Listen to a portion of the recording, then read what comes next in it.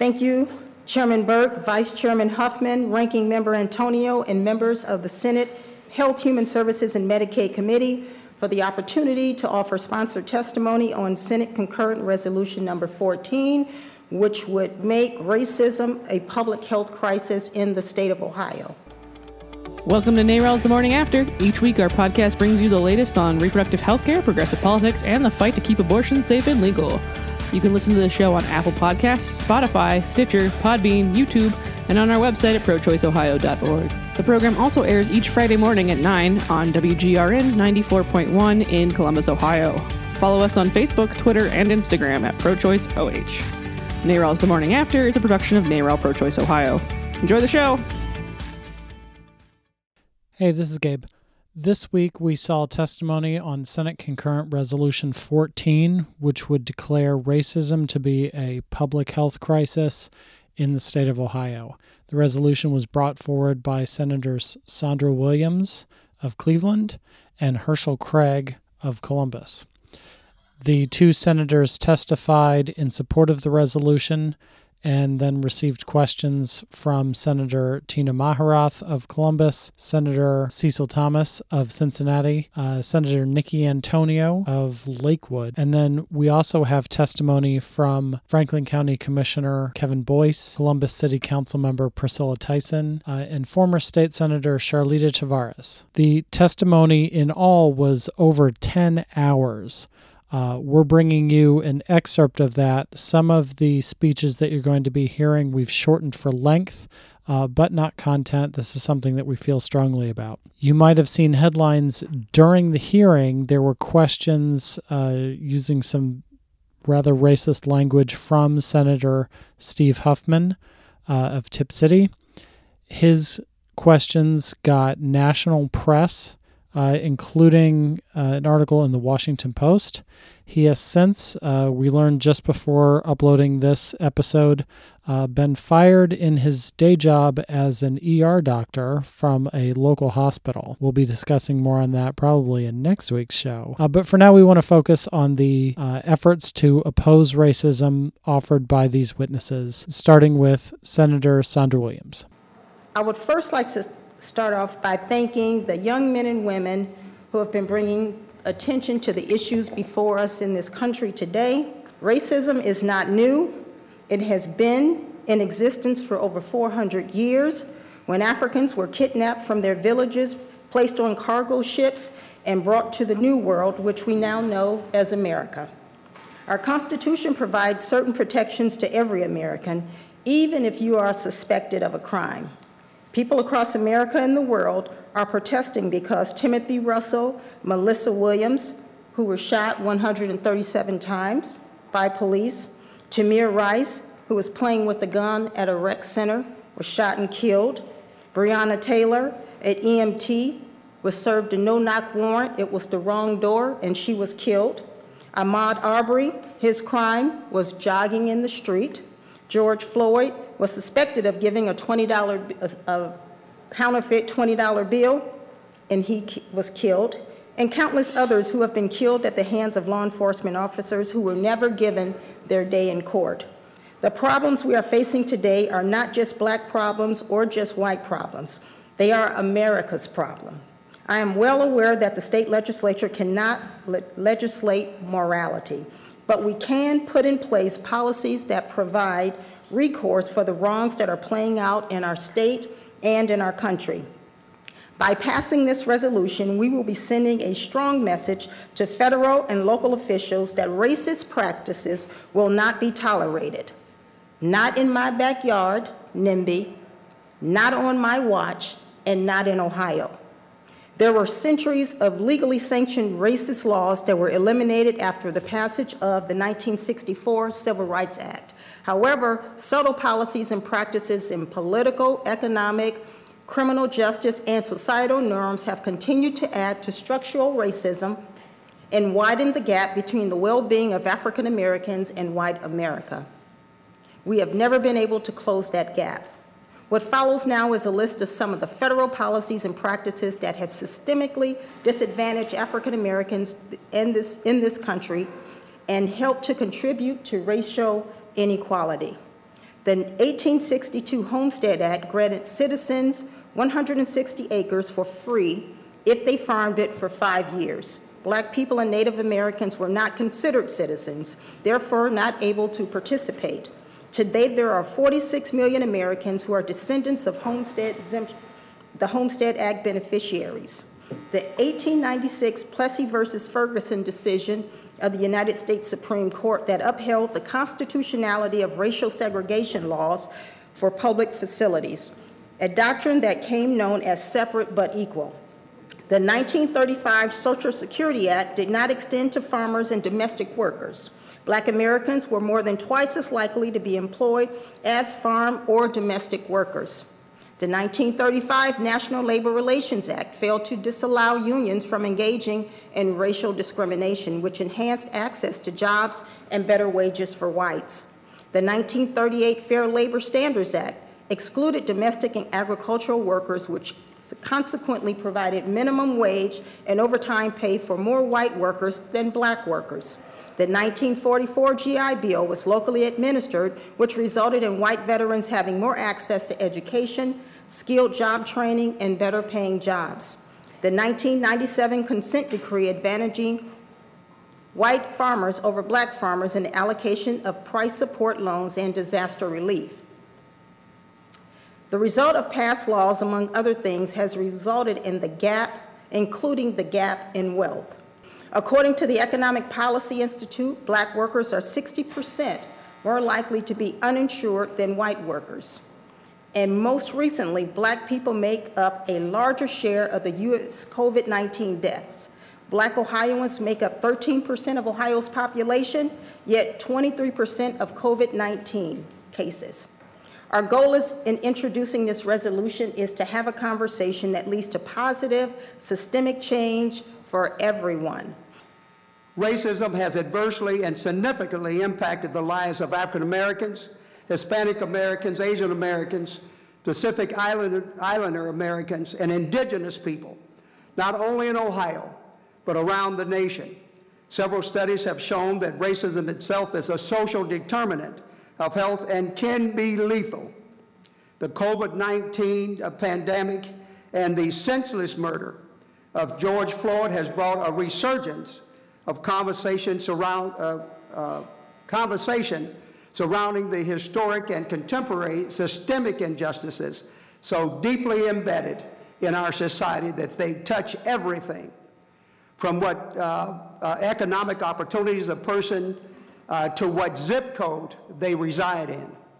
During the pandemic, we saw that minorities are disproportionately represented in jobs considered essential, but have much lower median wages than their white counterparts. We've seen minorities get cited by police for violating social distancing rules as higher rates than white counterparts. All the while, minority communities are becoming infected and dying from the coronavirus at higher rates due to having higher rates of chronic conditions. Chronic conditions can be directly traced back to slavery, Jim Crow laws, and other racist governmental policies. Senator Maharath. Thank you, Chair, and thank you, Senate President, for prioritizing this bill and bringing it to our agenda today. And thank you, bill sponsors, for bringing this legislation, because Ohioans, especially the Asian Americans, are hurting right now from the epidemic. And over in Asian town, over in Cleveland, all their businesses have been suffering way before most of us have. So they've been suffering since February. So I really appreciate this resolution. So my question is actually geared towards Senator Craig. Senator Craig, I was born and raised in Whitehall, but I was in foster care over on the south side for a short period of time. So I remember growing up, because I used to, at the foster care was across the street from Marion Franklin Rec Center. Growing up, I don't remember seeing any, I guess you want to say, regular healthcare providers, such as, physician, dentist, et cetera. I only saw, probably the closest place was the Grant Medical Center. Nowadays, I do see a lot of nonprofits opening up free clinics, et cetera. But today, at this point, are there any regular medical providers nearby, a 5-mile radius on the south side? Through the chair to Senator Maharath, thank you for raising that issue. I think for many of us, and I'm glad you raised that issue with regard to foster care. And I need to, and my daughter didn't ask me to do this, but I need to raise her issue. My daughter has adopted 3 children out of the foster care. And I think the challenges that those children have faced is unbelievable. Certainly around the issue of health care, of the poverty. They've witnessed so many things. It hurts me to even talk about it. But many of us that have not even imagining what these children have gone through. Senator Thomas. 2001, obviously you all are aware that we had civil unrest in the city of Cincinnati. And prior to that, I was on the police force prior to the civil unrest. The community exploded as a result of the officer shooting the individual, and their expression was of the quality of their lives in several areas. Police community relations was just one of those areas that citizens of color were bearing the brunt of police misconduct on a major scale. But then there were other issues, and what we did was we had to decide, well, why were we having civil unrest in the 21st century in our city? And so we did a lot of research and did a lot of work. We brought the business community and the clergy and the citizens and the government and law enforcement. We all worked trying to figure it all out. The first response was poor police community relations was one of the areas that led up to the civil unrest. But we also looked at the fact that we had been ignoring the quality of health for our citizens of color in particular, poor people and citizens of color. We knew that there was a difficult issue in terms of them having to choose between buying medicine and buying food. We also looked at quality education, the access to quality education. A lot of our inner city schools were poorly funded and having to deal with that issue. We also looked at, in fact, we had close to 50% of the African-American males during this unrest were dropouts from high school. So we knew we had a problem with education simply because it was tied to crime and violence. We also had a problem with quality, affordable housing and safe neighborhoods. That was an issue. And fifth, we had the problem with employment. Those 5 areas were where we really focused our attention. But the foundation for all of that, which was the 6th and final area, the foundation that all of this was built on was racism. We were able to determine that. So we had to address each and every one of those areas, and how did we address those was bringing together people and talking about all of these issues. And we began to implement methodologies and to deal with each one of these. So my question to you, you all, is this.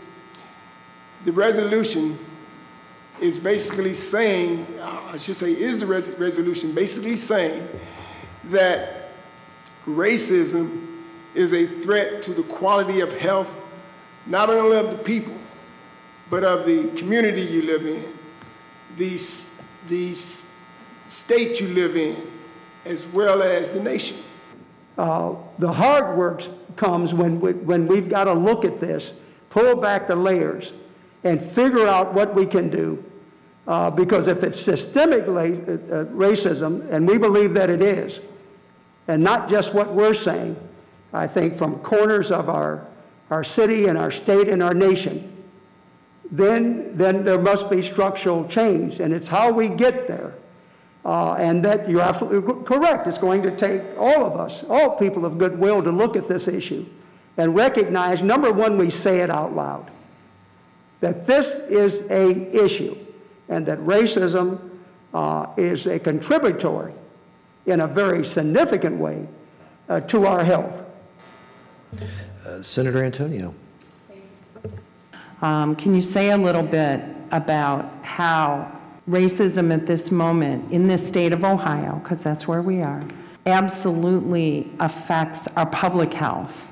Let me start off by saying that not everybody, even those people who have been watching what's been happening over the last 2 weeks, believe that there is racism in America and in Ohio.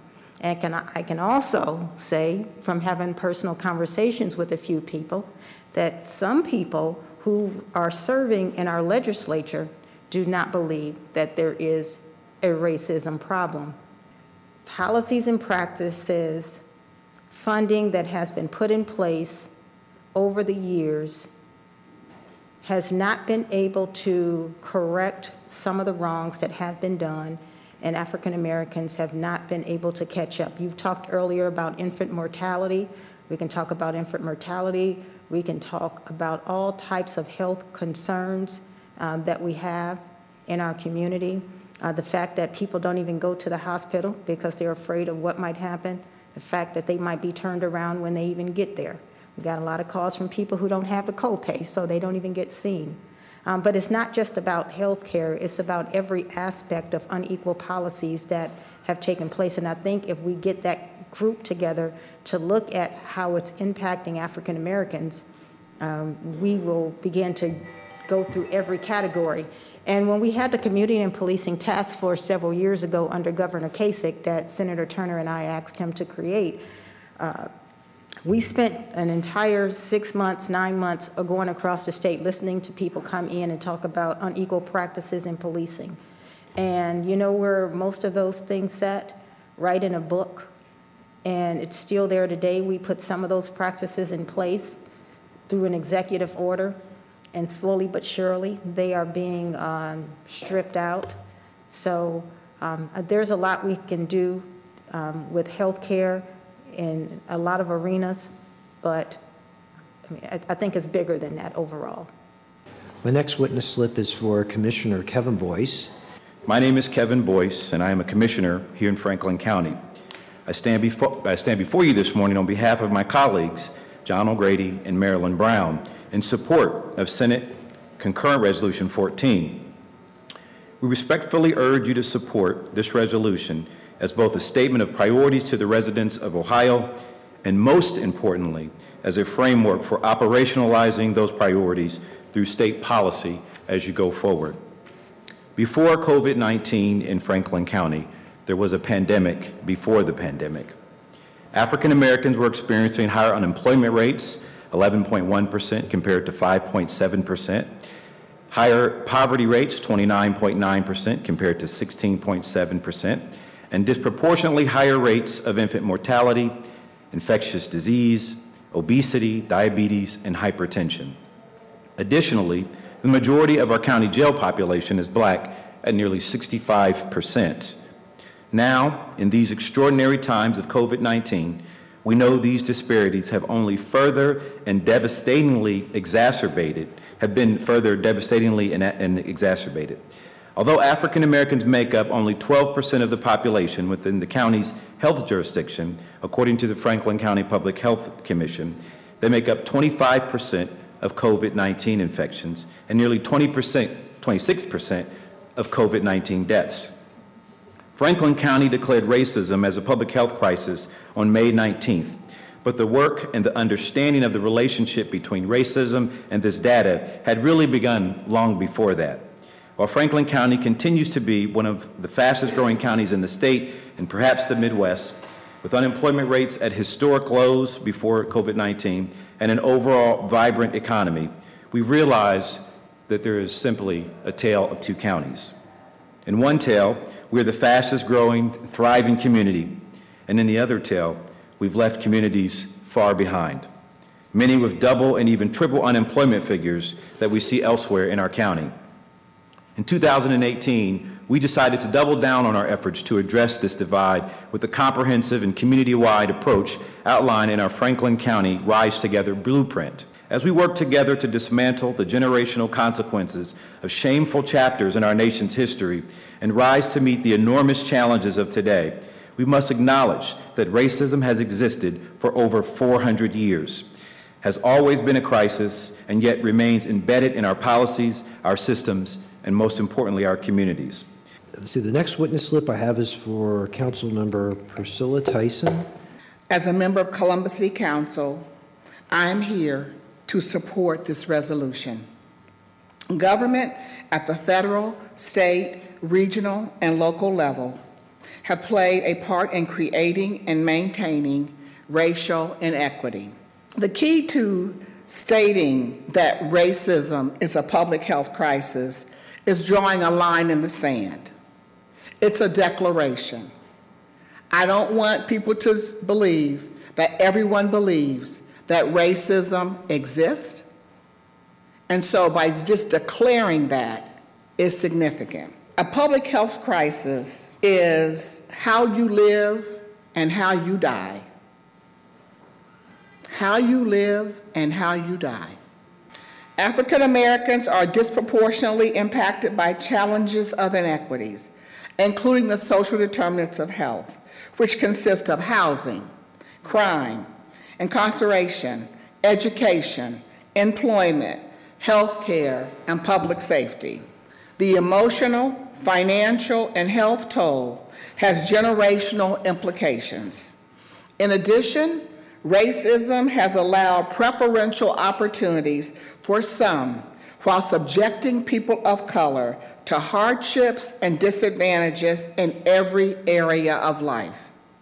The negative repercussions of historical racism, including but not limited to discriminatory lending, practices of 20th century known as redlining, and the current limitations in access to healthy, nutritious food, reduced life expectancy, increased rates of lead poisoning, limited access to clean water, higher rates of infant mortality, demonstrate the impact of racism.